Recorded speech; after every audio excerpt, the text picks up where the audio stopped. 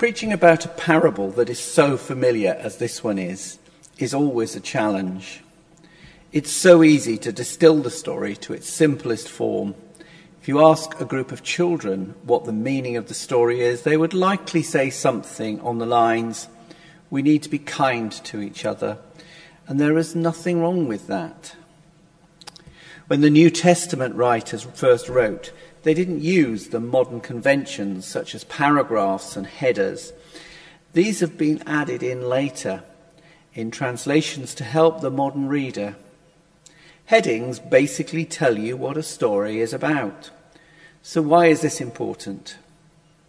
In this case, it tells us that this story is about a good Samaritan, not the man who was beaten up, not that's a terribly catchy title, or the really busy priest, or what it means to be a good neighbour or a Levite.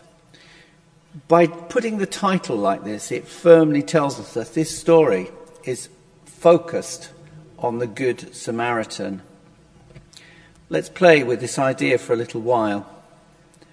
If we were to rename the story "The Man Who Was Beaten Up," which we would be perfectly entitled to do so, as I explained earlier, titles are not part of the biblical text. How would we respond to this story? Here was a man travelling on a perilous road, the journey between Jerusalem and Jericho. My first thoughts are to ask why. Why would you do such a stupid thing? Surely he knew how dangerous this road was. The late great Martin Luther King Jr. spoke of this road as follows. I remember when Mrs. King and I were first in Jerusalem, we rented a car and drove from Jerusalem to Jericho. As soon as we got on that road, I said to my wife, I can see why Jesus used this as a setting for a parable. It's a winding, meandering road. It's really conducive for ambushing. That's a dangerous road. In the days of Jesus, it came to be known as the Bloody Pass. So if I was this man's dad, I think I would have torn him off a strip for being so stupid. What on earth did he think he was doing, going to such a dangerous place on such a dangerous journey? And if he had, why didn't he take sensible precautions, go in a group, or make sure he had security of some kind? In reading this story, I am mindful of the current refugee situation.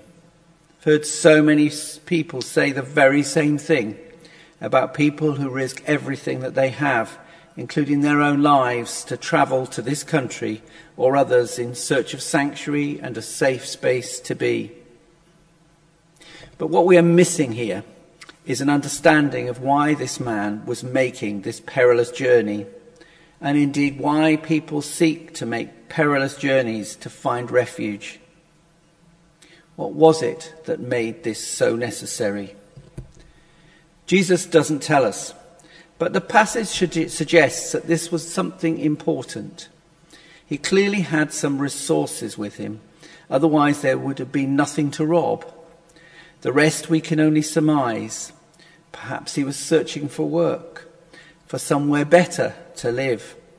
Perhaps he was a tradesman who weighed up the risks and benefits of travelling this perilous journey. Whatever it was, he was taking a huge risk to travel through the Bloody Pass. It makes me think about the risks we take, or indeed the risks we don't take. There is a risk in everything we do, so much so that you could say that it would be best to stay in bed. But the bad news is that there are even risks in doing that. What I'm trying to say is that in everything we do, there is a risk. There are risks on every journey we make, real or metaphorical. There are risks in every encounter we make. We cannot avoid risks.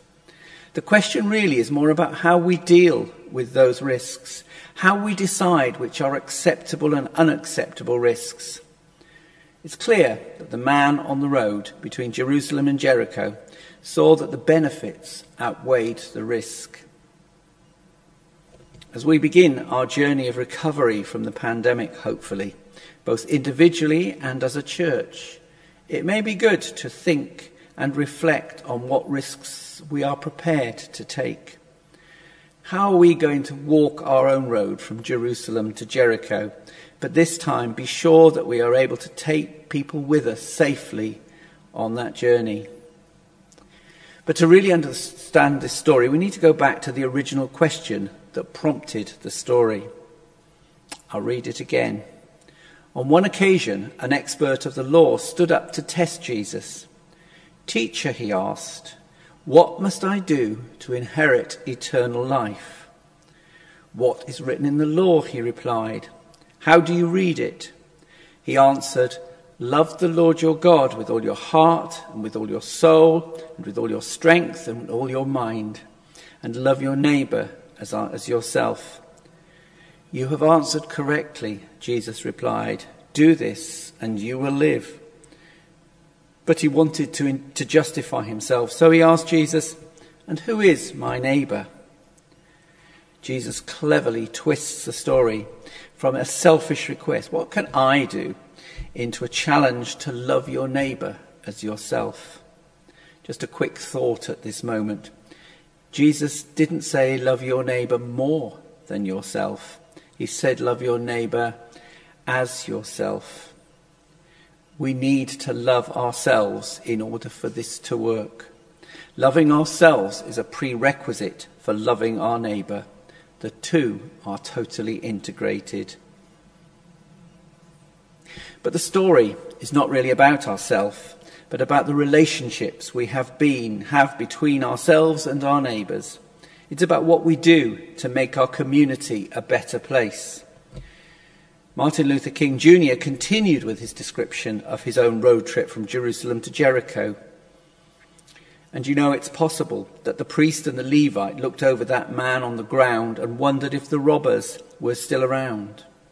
Or it's possible that they felt the man on the ground was merely faking, and he was acting like he had been robbed and hurt in order to seize them over there, lure them for their quick and easy seizure.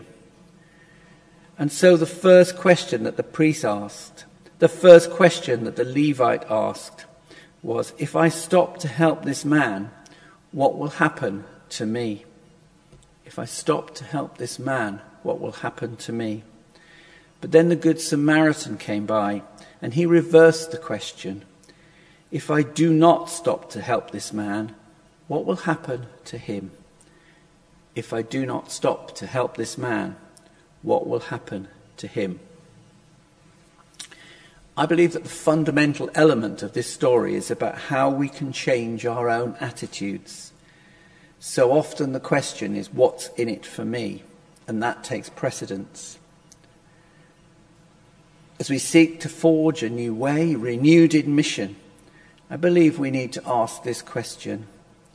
If we do not help this person, this group, what will become of them? What will happen to them?